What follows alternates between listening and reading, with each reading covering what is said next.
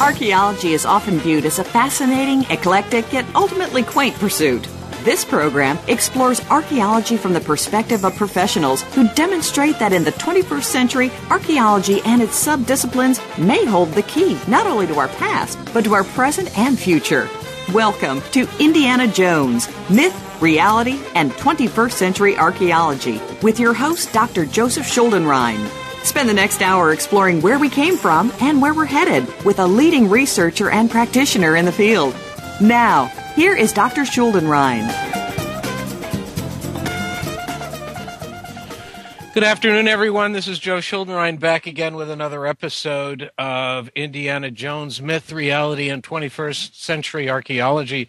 As many of you may know, in the initial pilot for the program many months ago, we explored the interface between science, sensationalism, religion, going back to the Indiana Jones movies, which, as far as I'm concerned, is a major springboard for the dissemination of public appeal in archaeology generally, and its distribution among a large audience and the expansion thereof. And one of the most intriguing elements of those movies was the fascination with the Bible and with items related to the Bible and how the material record of discovery of elements of the time period, and more specifically items that would be considered holy or items that would document periods during the Bible and some of the major events that occurred, how we can actually identify these if we can at all, and how grand interpretations are generated at the interface of the texts and the archaeology itself, and we discussed that extensively. And we have brought the topic up over a variety of episodes, but today we are actually turning to the New Testament and to what's now called the Jesus discovery. And my guest is Dr. James Tabor, who has been intimately involved with the recent identifications of ossuaries that have been buried underneath Jerusalem, which are taken to provide indications, if not evidence, of the burial of the person that was known as Jesus. So I am very pleased to introduce to the program Dr. James Tabor, who is the chair of religious studies at the University of North Carolina in Charlotte. Jim, thanks so much for coming on the program. Good to be with you, Joe. Look forward to it.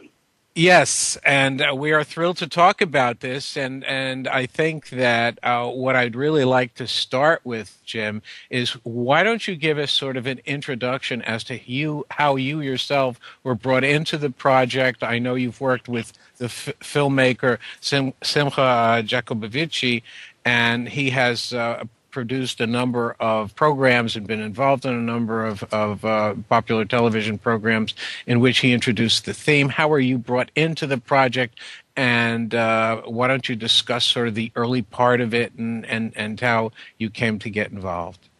Okay. I'm not an archaeologist, so full disclosure, I'm a historian. I got my degree at Chicago, the same place you got yours, in history, ancient history. Mm-hmm. And for about 15 or 20 years of my career, I just sat in libraries and read texts and taught my classes. But probably about 15 years ago, I started realizing, traveling to Israel, being involved in archaeology, just how important the material side of the evidence was. And I think there's been a real mushrooming of that in general in my field, which would be Christianity, early Christianity, what we call Christian origins, the ancient Jesus movement and all about it. So what I began to do a decade or more ago was to combine the textual work I was doing with the archaeological work. As far as getting involved in, there are really two tombs that we'll be talking about. One is under a condominium building today, modern building. It's about 6 feet under, literally, from the basement level. And so it's not accessible, but we were able to access it, as I'll tell you about in a minute. And the other is about 200 feet away, and that's the tomb that has the interesting set of 6 names, one of which is Jesus, son of Joseph. that got so much attention back in 2007 when Jacobovici made his film on the Jesus family tomb. So I got involved even before the film came out.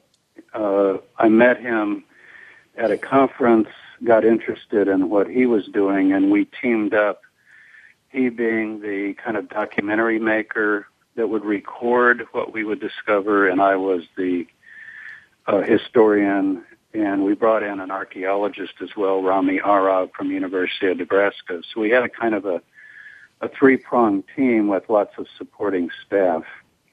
And that was back 2004, 2005, when we began our investigation. But the latest discovery is very hands-on field work. It's very unusual because it's under this condominium building, but it's a first-century tomb. It was discovered by bulldozers and blasting when the building was built in 1981. And then it was briefly examined by archaeologists for not more than a day, covered over, and the building was built on top of it. So when we went back in 2010, we're essentially revisiting that tomb that had been discovered in 1981. Well, what did they do in 1981, though? What they did in 1981, they took some photographs. We have the black and white photos they took. They briefly examined the ossuaries inside, but no details. Like they said, there's some Greek inscriptions or names, but they weren't able to tell what they were. They were actually run out by the Haredim, we call them, the ultra-Orthodox, that battle archaeologists all the time about sanctity of burial sites. And so of course, they were essentially shut down. So that tomb just stayed there all that time undisturbed. And the way we accessed the tomb was getting down to the lowest level of the building with the permission of the condo owners, of course, and the permission of the religious groups. We got the Rabbi Schmidl, who controls most of those groups, to agree to allow us to do this under the stipulation that we wouldn't disturb anything. We would simply use optical exploration. And so we drilled probe holes down through the floor, 6 feet down into the tomb from the top, and then a robotic arm that was constructed just for this purpose by a Toronto engineer, Walter Clausen. He does props for movies and all kinds of things. He's one of these kind of guys. You tell him what you need, and he invents it for you. So this arm, it's just amazing. It was worked remotely with all sorts of TV monitors and so forth. And then General Electric Technologies provided these high-definition little cameras that you can put on the end of a boom. And so we were down in the tomb doing this kind of virtual exploration. And, you know, a Jewish tomb of this type, it's carved out of solid bedrock. It's only about 1.5 meters to 2 meters tall, so you could barely stand up in it if you're inside it. And it's about 9 by 9 feet. I'll just use feet for the American listeners here. I think you should. Like the size of a bedroom, you know. And typically these tombs have niches where they lay the bodies out for a year, and when the body decomposes, they gather the bones and put them in these ossuaries. Ossuary simply means a bone box. They're carved out of limestone. Right. And where they become of interest to us, particularly because what you can't do in Israel, because of the sensitivity, and this is true in many parts of the world now, over the sacredness of human remains, you can't do anthropology, you can't really do DNA, you can't do much testing of the human remains. It's simply not allowed over there. But what you can do in a tomb is look for inscriptions, because one of the customs of the time, and this is 1st century CE or AD, what we call the time of Jesus, in Herodian Jerusalem, late Second Temple Jerusalem, before 70 AD when Jerusalem was destroyed. They would scratch often on the sides of the ossuaries the names of the deceased, and often then decorations and other motifs. Other than that, there's not a lot of interest in a Jewish tomb from this period. There's no grave goods. There might be a coin or two if somebody happened to accidentally drop it. Maybe a lamp left behind because the tomb would have been dark. But essentially, it's the ossuaries themselves, their bone contents, and the possible markings. So our purpose in probing this tomb was to see what might be written on any of the 7 ossuaries inside, and that's exactly what we did. Now, you're talking again about using this robotic arm that you drilled basically a hole. How big was the hole approximately? I think it was probably about, I'm trying to think in inches, probably about 8 to 10 inches, I would say. Okay, so it's a pretty sizable hole. And then, and this was going through the basement of the original discovery, which was of the foundations of the original discovered condominium and tomb underneath it, which was discovered in 1980, correct? Yeah, and we had 2 holes. Actually, we ended up doing 3 because you have to watch what you're doing, Sure. Or you're not blind. So one was a control camera watching the other camera work. And it was just very eerie, I'll tell you. It was like landing on the moon in the sense that all of a sudden we had just the whole corridor full of equipment. And when we finally got in, there was just a hush that went over the group because you realize you're looking at something that hasn't been looked at for 2,000 years, other than that brief one day in history when it was first discovered. And it's absolutely pitch dark, perfectly silent, and the camera's panning around, and you can hear the mechanism of the camera and the whirl of the camera, and then the camera, of course, is lit up.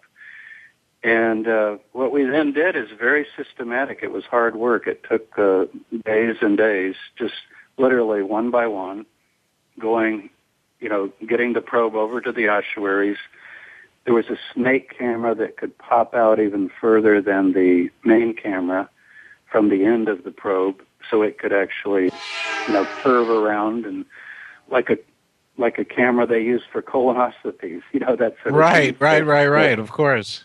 So that was essentially what we did, and it has many other possible uses because often in archaeology you find crevices and cavities and holes, and there's no way to easily access what's inside. And so the Israel Antiquities Authority is actually quite excited about this because we've left the probe in Israel and the camera equipment, GE owns it, but it can be used again. In fact, we're going to go back in and do some more work later in the year.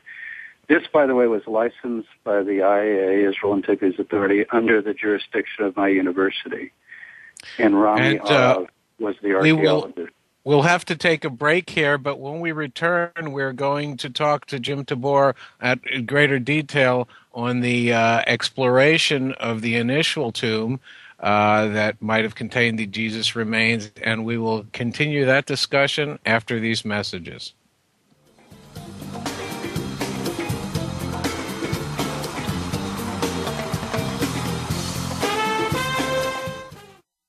News, opinion, your voice counts. Call toll-free 1-866-472-5787. 1-866-472-5787. VoiceAmerica.com. These days, everyone is looking for information on staying young, healthy, and fit. The Voice America Health and Wellness Network is here to help you on your quest to better health and a better you. We talk about everything from diet, fitness, and aging to substance abuse, personal growth, mental health, and much more. Learn from our experts who cover health and wellness from traditional and holistic perspectives. Tune in to the Voice America Health and Wellness Network. Healthy living starts here. Tune in to The Hoffman Connection for inspiration, a life of passion and purpose. Hosts Raz Ingrassi and Ed McClune will bring you ways to remove the blocks in your life that are holding you back. Along with their guest experts, Raz and Ed will use their experience and expertise to help you learn to get closer to what matters to you most. And by doing so, improve your life and the lives of others. The Hoffman Connection can be heard live every Tuesday at 4 p.m. Pacific Time, 7 p.m. Eastern Time on the Voice America Variety Channel. We all want to be happy, but consider that conventional thinking is what got us where we are now. The good news is there's so much more to know that can give us a new and higher perspective. Tune in to A New View of Life with host Kathy Kirk as we unlock the conversational gridlock in America by exploring new ideas and new information on every aspect of life which is needed to move us not just forward, but upward. A New View of Life airs live every Tuesday at 6 p.m. Eastern, 3 p.m. Pacific on the Voice America Variety Channel. Streaming live, the leader in Internet talk radio, voiceamerica.com.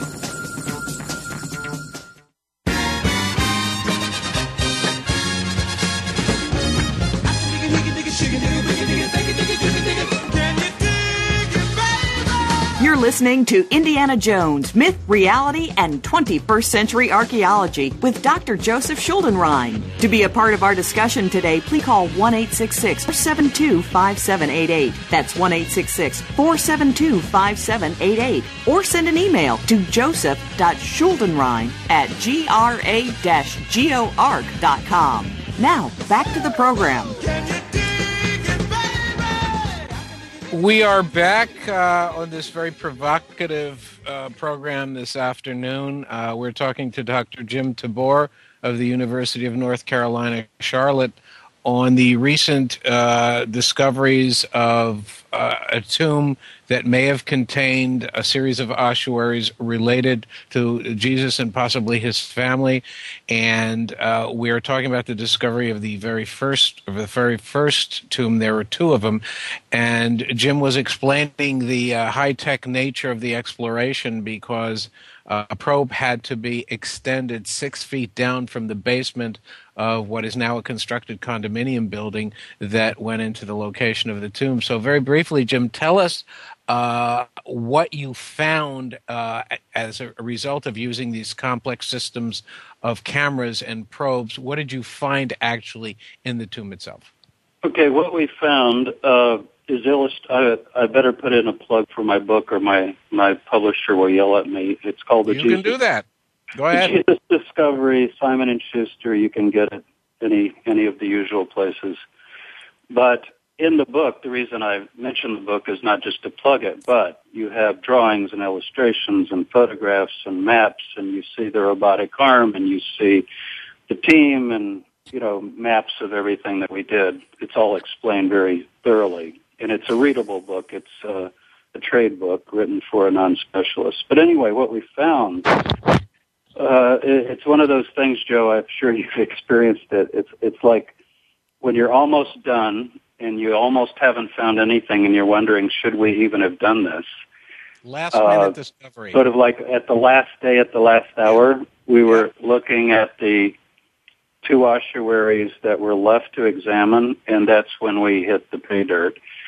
The first thing that we found some names on other ossuaries, but names interesting, but not as, they may or may not be significant. Like we found the name Mara, which we think might mean mistress in Hebrew, Mar and Mara, the feminine. And that's also a name that's in the other tomb that has the Jesus, son of Joseph ossuary. So that might be important. But what we found that was completely new was an image that we took to be a fish, a whale, I guess you could say a big fish with a stick figure coming out of the mouth, an enlarged head. And immediately, of course, we thought of Jonah.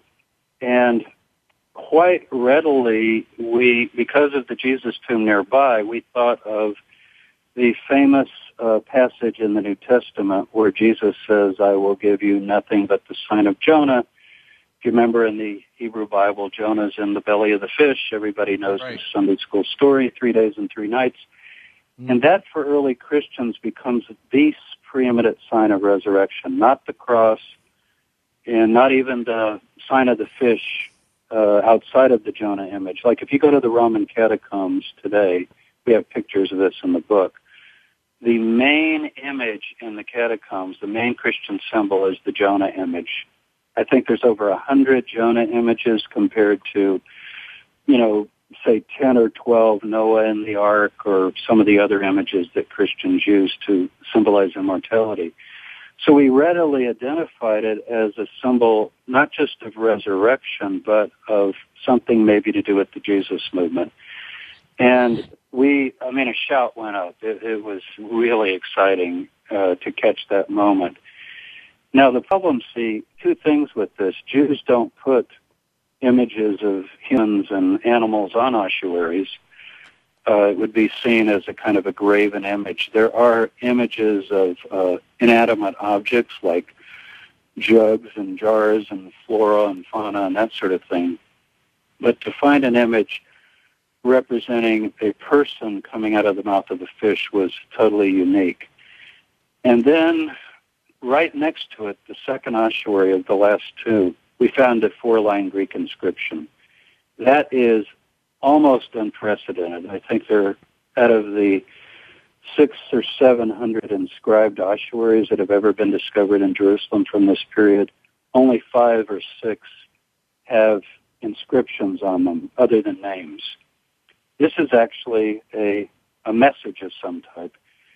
And the way we translate it is, I, Jehovah God, raise up or lift up, and it uses a special Greek word, upso. So I, Jehovah God, lift up, and then the command, lift up. So if you look in the book of Jonah, chapter 2, the language of the inscription is coming right out of the book of Jonah. Jonah's in the belly of the fish, and he prays out, "O Jehovah God, lift me up." So whoever wrote the inscription and carved the Jonah image is trying to say something about God lifting up somebody, and the fish, therefore, standing for death, just like the ossuary. So, it's a number of firsts. It would, if this holds up, and it's controversial, there's a lot of debate about it, but if it holds up, this would be the earliest Christian iconography ever found on the planet. And I use Christian in scare quotes because obviously these were Jews who followed Jesus, but to call them Christians is premature at this early period. They're Jewish followers of Jesus. They're part of a messianic movement. But for them to daringly put a kind of resurrection message on a tomb was quite striking. So that's basically the discovery in that tomb. Now, the other tomb, before you get to the other tomb, I got a couple of questions for you on this because it is intriguing. Nobody's actually touched it, correct? No. And the archaeologists that went in 1981, I think it was April 15th or 16th, they said they were in there for maybe 10, 15 minutes and then got run out. I don't even know that they didn't report what any of the Greek writing said, and so they just said there's 3 Greek names is what they said. So right. But no, we were not touching anything. In fact, we didn't even move anything, although we had the ability with the probe to do that, but we didn't do it. Right, but you basically you interpreted the inscription, which clearly was in ancient Greek, based on the photographed imagery. Correct? That's right. Yeah, we have high resolution photos, and that's how we did it. Mm-hmm. Right, which is elegant in and of itself. Now, the question I have is, you said Jehovah was written in there. Was it written in the Greek or in the ancient Hebrew? Well, here's what's interesting about the inscription. The first word is Dios, which means the divine or God. Right. And then it's Iao in Greek, which is the Greek way of writing Yahweh or Jehovah. I got it. Okay. And then Upso, I raise up. And then it has Hagba in Greek. But Hagba in Hebrew, if you know in the synagogue when they lift the Torah, they call it the Hagba, the lifting to up elevate, of the Torah. to raise. Yeah, exactly. So Hagba is written in Greek. In fact, it took us a while to figure this out because we had A, B, G. AGB, Hagba. Right. And it was like, well, that's not a Greek word. It's not even a word. And then we figured out, oh no, they're trying to represent the Aramaic or the Hebrew. Right. So it's a plea for God, almost like saying, God said he would lift up. Go ahead and do it. It's in the imperative, in other words. So you're putting all this together, and it sort of converges out into resurrection of some sort. Yeah, whether the family, it's a family tomb, all these tombs are family tombs, whether the family is saying Jesus has been raised, or because Jesus has been raised, we too have the hope of the sign of Jonah. It's hard to say, but they're wanting to proclaim something about this idea of the sign of Jonah. So I've got a whole chapter in the book called The Sign of Jonah, tracing it in history and what it might mean. Now, the critics, to be fair, have said it's not even a fish. It's an amphora, which you probably know is, I don't know how many of the listeners will know that word, but like a vase, a crater or a vase. Right. And what we see as the fins, they see as handles on the vase. What we see as the fish's tail, they see as the mouth of the vase. But the thing that we've now discovered in the mouth of the fish, or the base of the vase, is the word Yod Vav, or the letters rather, Yod Vav Nun He, Yonah, actually written in Hebrew. Right. And it's like, it's the strangest thing in the world. I've looked at this for hours and never saw it. Finally, one of our researchers saw it and says, wait a minute, if you turn that a certain way, isn't that Jonah? And then once you see it, that's all you can see. In fact, if you get the picture off the web and look at it, Hebrew, you'll immediately see it says Jonah very clearly. So I think for me, that clinched the case. But as you know, there are three things you don't find in archaeology, in biblical archaeology. You don't find the Ark of the Covenant, you don't find Noah's Ark, and you don't find the tomb of Jesus. And the reason is they're kooky. These are kooky things to find. You talked about sensationalism. In other words, not only too good to be true, too good to be credible. Right. And so whenever you talk about maybe finding something that relates to Jesus or this other tomb we'll get to that's 200 feet away, maybe even being the tomb of Jesus, not only do you have the theological problem that the bones of Jesus, according to fundamentalist Christians, can't be on the earth because he was assumed into heaven bodily, but for my colleagues, it's just like a nutty thing to be involved in. Like, oh yeah, right, what are you going to find next? The pieces of the true cross or something like that. And so what we're up against, I think, is sometimes sensational things are found quite by accident. I mean, after all, we didn't discover this tomb. A bulldozer found it. Right. So the bulldozer is the culprit here. But as you know, the Caiaphas tomb has been found. I think that's too good to be true. Right. That was the high priest in the time of Jesus. His ossuaries have been found of his family. Occasionally things do turn up, and it's not as amazing as you might think if you realize Jerusalem is a town of, 25 to 30,000. Right. There's this necropolis of tombs all around the city, and since the Six-Day War in 1967, that whole area has been bulldozed and built up with roads and streets and buildings and so forth. And so the idea that you would come across a tomb of some identifiable person from the period is not very far-fetched. It just shouldn't be Jesus. That's the problem. And on that note, we'll have to take another break. And when we come back, we will discuss the other tomb, the one that was reported about in 2007. And we will ask Jim to put the two tombs together and generate what his interpretation is of these findings. And we will be back in a few minutes after these words.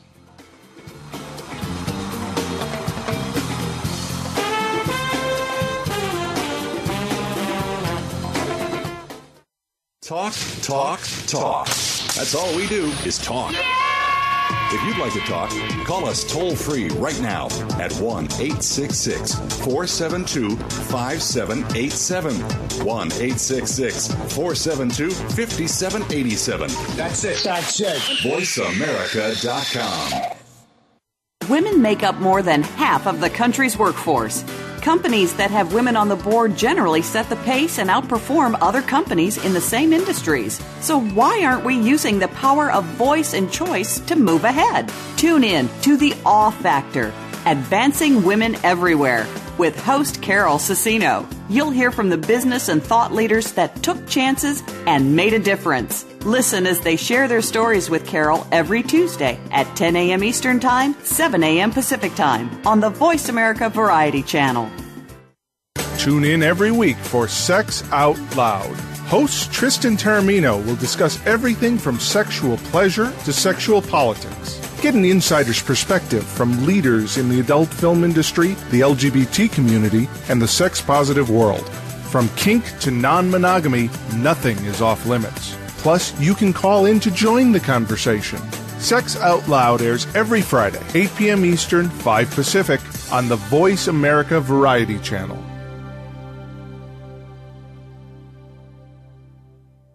Are you a homeowner who's trying to save on energy bills and go green at the same time? Tune into Energy Saving in the Home, brought to you by 521 Compressor Saver and Home Energy Consultants, with hosts Gary Parr and Dennis Seltzer. They have saved homeowners just like you as much as 65% on energy bills through energy efficiency practices. You'll learn about conservation, products, and services to reduce energy consumption and save you money. Be sure to listen to Energy Saving in the Home, live every Saturday at 11 a.m. Eastern Time, 8 a.m. Pacific Time on the Voice America Variety Channel.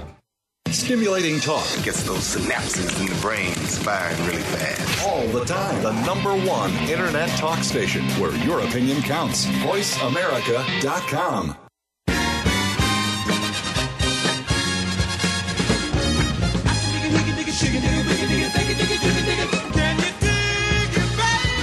You're listening to Indiana Jones, Myth, Reality, and 21st Century Archaeology with Dr. Joseph Schuldenrein. To be a part of our discussion today, please call 1-866-472-5788. That's 1-866-472-5788. Or send an email to joseph.schuldenrein@gra-goarc.com.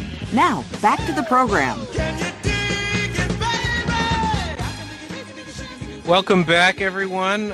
We are talking about the Jesus discovery, the new archaeological finding that reveals the birth of Christianity. It's certainly a controversial issue, and we have with us, very fortunately, Dr. James Tabor, who is a chairman of the Department of Religious Studies at the University of North Carolina in Charlotte, who is involved in the exploration of the two tombs that are now ostensibly linked to the Jesus findings. And we have discussed the most recent findings using a remote camera. And Jim had explained some very interesting iconography on the tomb, on the ossuaries that were discovered in this tomb. And what I'd like for you to talk about, Jim, at this point is to recap where we were on the very first tomb, the one that sort of caused the original splash about 5 years ago. Why don't you discuss that one first and then try to put this together for us? Okay, I'll do that. And I should say, these are in Jerusalem, just south of the Old City, in a neighborhood called Talpiot. So some of your listeners have heard that word, perhaps. So we call them the Talpiot tombs. Okay, the first tomb, let's call it the other tomb, not the one we did with the robotic arm.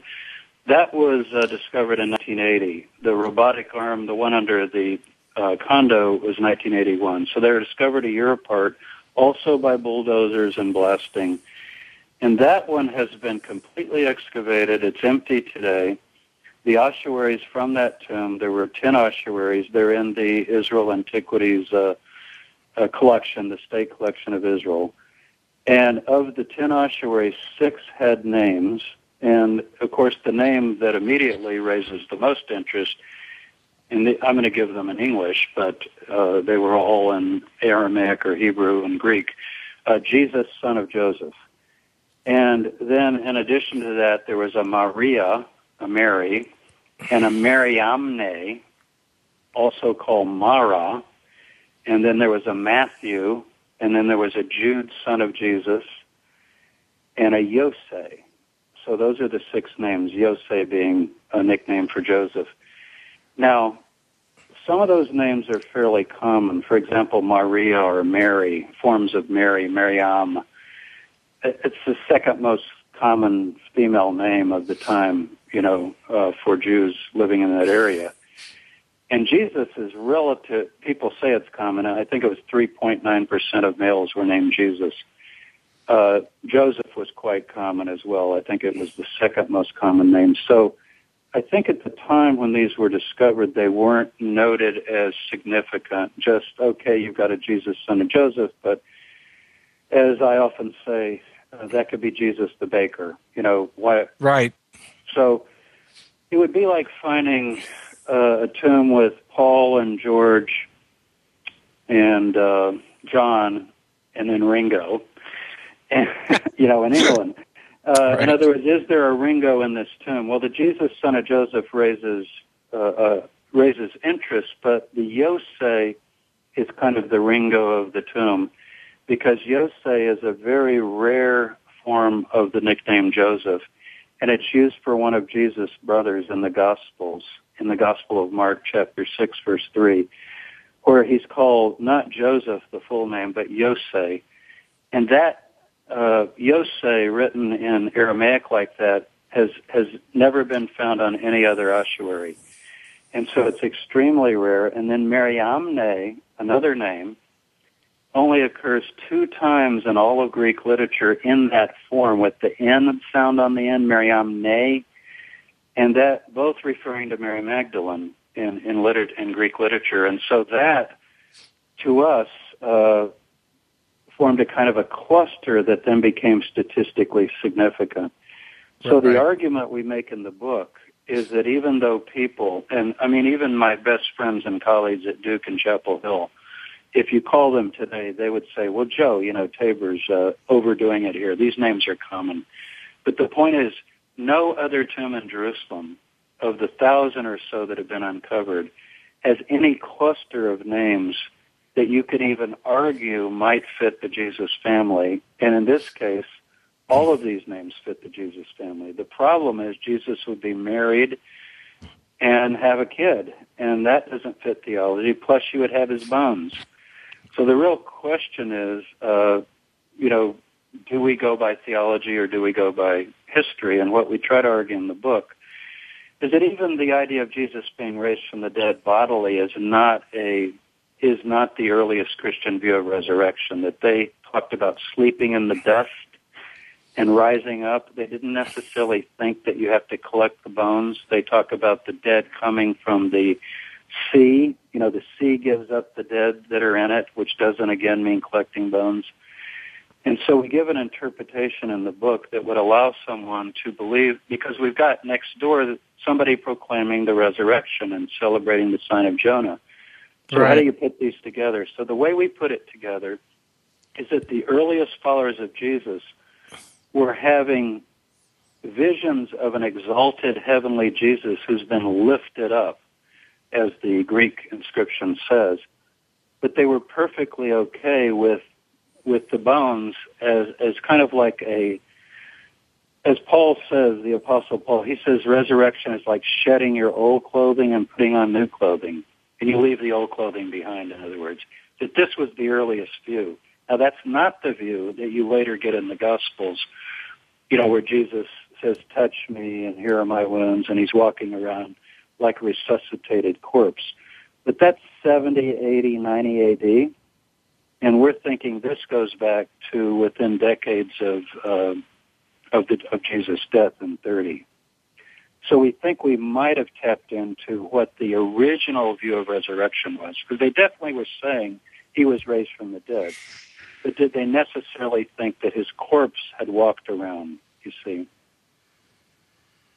Right. So basically what you're saying is that, as in many cases, the symbolism starts with something that's basically very close to a reality of some sort, with the interpretations being done by his original followers, and then it takes on sort of mythological proportions, and over time, for apologetic reasons. What happened was pagans would say to the Christians, "Come on, maybe you hallucinated or saw a ghost." Right. Paul sees Jesus on the road to Damascus. How do we know what Paul saw? People see things all the time. Of course. And one of the ways they countered this was saying, "Oh, no, they touched him. He ate a meal," and so forth. But in Mark's account, which is the earliest, this is astounding. People don't realize this. The Gospel of Mark has no appearances of Jesus. He doesn't appear. And so he says they see him in a heavenly vision in the Gospel of Matthew. It even says some doubted. So it's not so clear in the Gospels what that initial experience was. We think the archaeology might help us interpret that. In the sense that? That if you have a Jesus family tomb with the bones of Jesus in it, but next to it you have a related tomb on the same plot of land. I didn't mention that. These tombs are actually connected. They were part of an ancient estate. And right. People are celebrating the sign of Jonah, which is the sign that God will raise the dead after 3 days and 3 nights, only associated with Jesus. Jews did not traditionally use Jonah as a symbol of resurrection. This is something that goes back to the Jesus followers. And Jonah in Judaism is more of a symbol of somebody that runs from God and then repents. So it's very different. That's a traditional story, yes. Yeah, we see the archaeology is interpreting maybe what the earliest form of the faith was, that they realized, as Paul says, that you could shed your earthly body, and it would be like old clothing left behind, and then you would put on the new clothing, which was the new body, the resurrection body. And they believe Jesus was in heaven, in other words. He was sitting at the right hand of God. He'd been lifted up. And we think and do argue in the book that that this tomb has a possibility and a likelihood of being the tomb of Jesus without that being a scandal for the earliest followers. That's the argument of the book. And on that note, we're going to move into our final break. And when we get back, I'd like to talk to Jim how the let's call it the symbolism and the eventual interpretations of what happened to Jesus and what the real story is behind that, how that emerged, and how we can sort of try to get at the interface between myth and reality in looking at this particular discovery, if in fact this represented the actual bones of a person named Jesus who assumed symbolic and mythical proportions going down the road. And we'll be back and talk about this in our final segment after these words.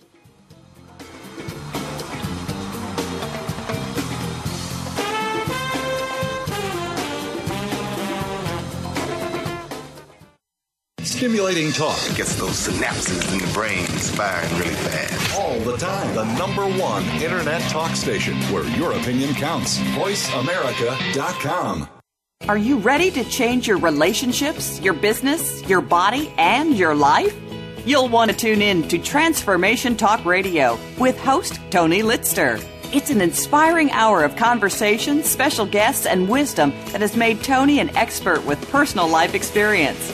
His down-to-earth style will give you the keys to unlock your greatest potential. Listen for Transformation Talk Radio, live every Tuesday at 2 p.m. Pacific Time, 5 p.m. Eastern Time, on the Voice America Variety Channel. Listening can truly change your life.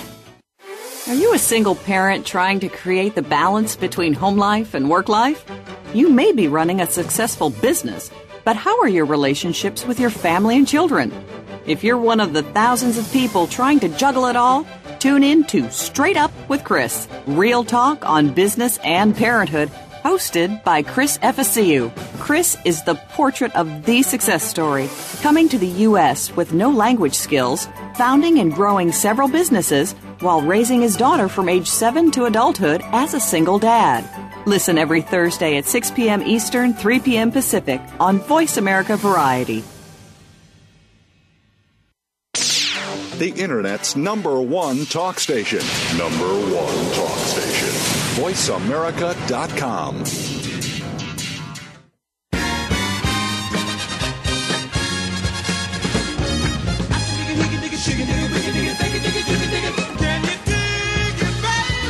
You're listening to Indiana Jones, Myth, Reality, and 21st Century Archaeology with Dr. Joseph Schuldenrein. To be a part of our discussion today, please call 1-866-472-5788. That's 1-866-472-5788. Or send an email to joseph.schuldenrein@gra-goarc.com. Now, back to the program. We're back. This is Joe Schuldenrein on the program Indiana Jones, Myth, Reality, and 21st Century Archaeology.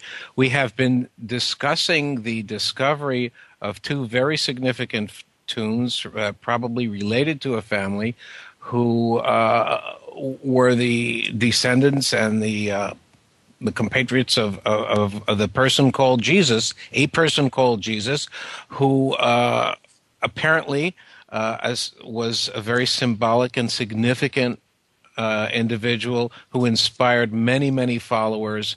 And Jim Tabor is basically trying to explain how that reality eventually evolved into what we now know is the evolution of the Christian religion. And Jim, why don't you pick it up from the theme of the actual discovery of the tombs, the identification, not the identification, but let's assume the preservation of these bones, and where do we go from there? Where are we, say, right after the death of this individual? Okay, I think the key that we can now understand for the first time really is that this tomb with Jesus, son of Joseph, in it is not the tomb in the Gospels that was found empty. It's a second tomb. In other words, let's try to get as close as we can to the history first, and then we can do the myth and the theology. What we read in the Gospels is that Jesus was crucified. The traditional spot is the Church of the Holy Sepulchre in Jerusalem, so we could accept that as a possibility. But what the Gospels say is that they had to hastily bury him because it was the night of the Passover Seder. It was Friday night, and the Passover was that night, and so they couldn't complete the rites of burial. So what the Gospel of John says is that there happened to be a tomb nearby where he was crucified, and so they put him temporarily in that tomb. That's not this Tabor tomb. That's up in the city where he was crucified. And then Joseph of Arimathea has taken charge of the burial. He has the legal responsibility to bury Jesus. He comes and takes the body, probably Saturday night, right after the Passover holiday's over, and takes it to his own property, perhaps, if this is his property in Talpiot, but somehow reburies the body permanently then, and that becomes the Jesus family tomb. So the empty tomb, this way is explained. Right. It's empty because call it a tomb of emergency. It was a tomb of convenience. It was basically, what do you do with a corpse when you can't wash it, you can't anoint it, you can't complete the rites of Jewish burial? Well, then when the women come early Sunday morning, their intention very clearly, the Easter story, is to come and anoint the body of Jesus, and Mary Magdalene is leading the group. And the mother of Jesus is there, and the sister, and so forth, and they find the tomb empty. And at first they think, well, somebody's taken the body, which I think is exactly what happened. What happened, yeah. But as far as believing Jesus was raised, that was based not on finding the body or the missing body, but was more on visionary experience. Right. And so I don't have any doubt that these followers, how soon I'm not sure, but they did begin to have the assurance that Jesus had been spiritually raised and taken up to heaven. They believe that he survived. It's a lot like the Lubavitch group today, the Jewish group that some people know in New York, who they believe their Rebbe is the Messiah. He was the Messiah, right. He died a few years ago. They still visit his grave. That's right. But they still think he has been taken up to heaven. And so in Judaism, the presence of the bones of a person does not preclude their resurrection. In other words, this isn't what Judaism doesn't understand resurrection as finding bones. As I said, if the sea gives up the dead, and the way Daniel says it, those who sleep in the dust, it's a metaphor. Obviously, You don't have to go collect the dust. Some people are cremated, their ashes are scattered. You don't have to collect the ashes to believe in resurrection. Resurrection is the faith that God has reconstituted the person in a new spiritual existence. And so that explains then the accounts that we have, and then the Talpiot tomb that we're talking about exploring recently would be the permanent resting place of Jesus and his family. But it wouldn't preclude the faith that he had been raised from the dead. So that's how we're putting it together. Does that make sense? Yes, it does.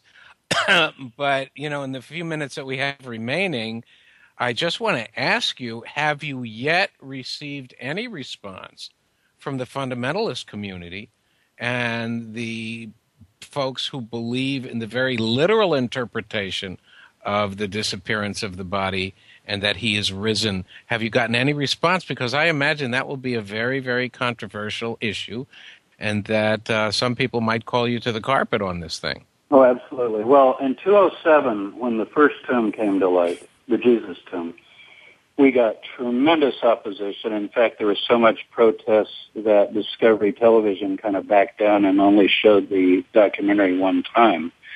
Right. But with this tomb, it's interesting. There hasn't been as much opposition because of the sign of Jonah and the resurrection inscription. It's almost like I've got good news and bad news. I've got good news. We found the first evidence of faith in Jesus' resurrection, the first evidence of a saying of Jesus about the sign of Jonah, written in stone. So that's good. But then the bad news, I guess, would be, and it's right next door to a tomb with Jesus and his family. And so I think what some of my evangelical Christian friends have said is, well, look, we think your discovery is significant, and these are followers of Jesus, but that particular Jesus, son of Joseph, is probably another Jesus. So it's Christian, but it's not him, that sort of thing. Back to the Jesus, the baker idea, And it's not Jesus, son of Joseph, the Nazarene, but it's Jesus, some other Jesus. But the problem then is you have the Yosef, which is a ringer for his name, for his brother's name, and you've got the Mariamne, which seems to be identified with Mary Magdalene, and so that the form of the names has to all be considered together. In the book, we give the statistical analysis of all this, by the way, how you can put all this together.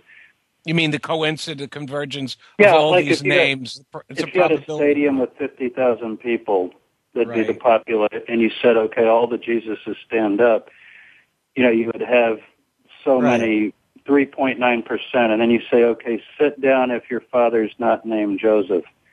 And then, half of them would sit down, and then you say, okay, any of you have a brother named Yosef, and you use that particular nickname, and a mother named Maria, and it gets very, I had somebody do my own name. My name is James, my wife is Lori, my kids are Eve and Seth, and it was determined that out of, 380 million people in America right now, there's no other family in the United States with that cluster of names, no family of four. Right. And you would think, well, yeah, Eve is not real common, and Seth, but James and Lori, that's very common. There's got to be maybe one other family.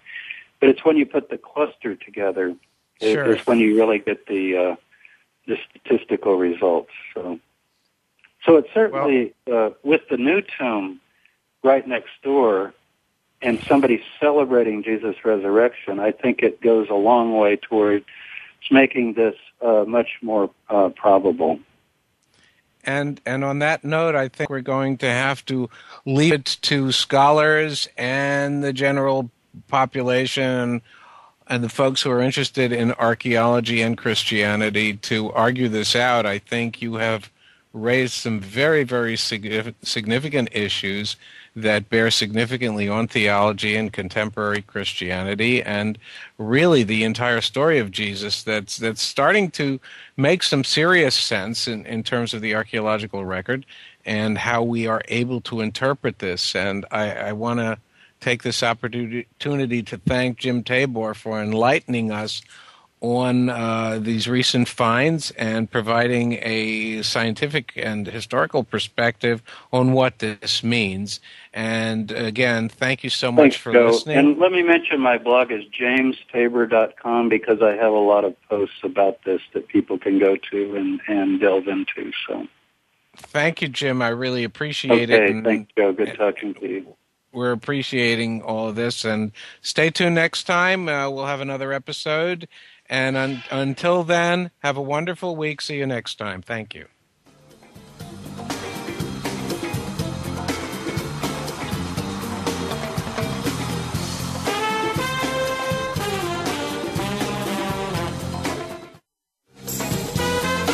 Thanks again for tuning in to Indiana Jones, Myth, Reality, and 21st Century Archaeology with Dr. Joseph Schuldenrein.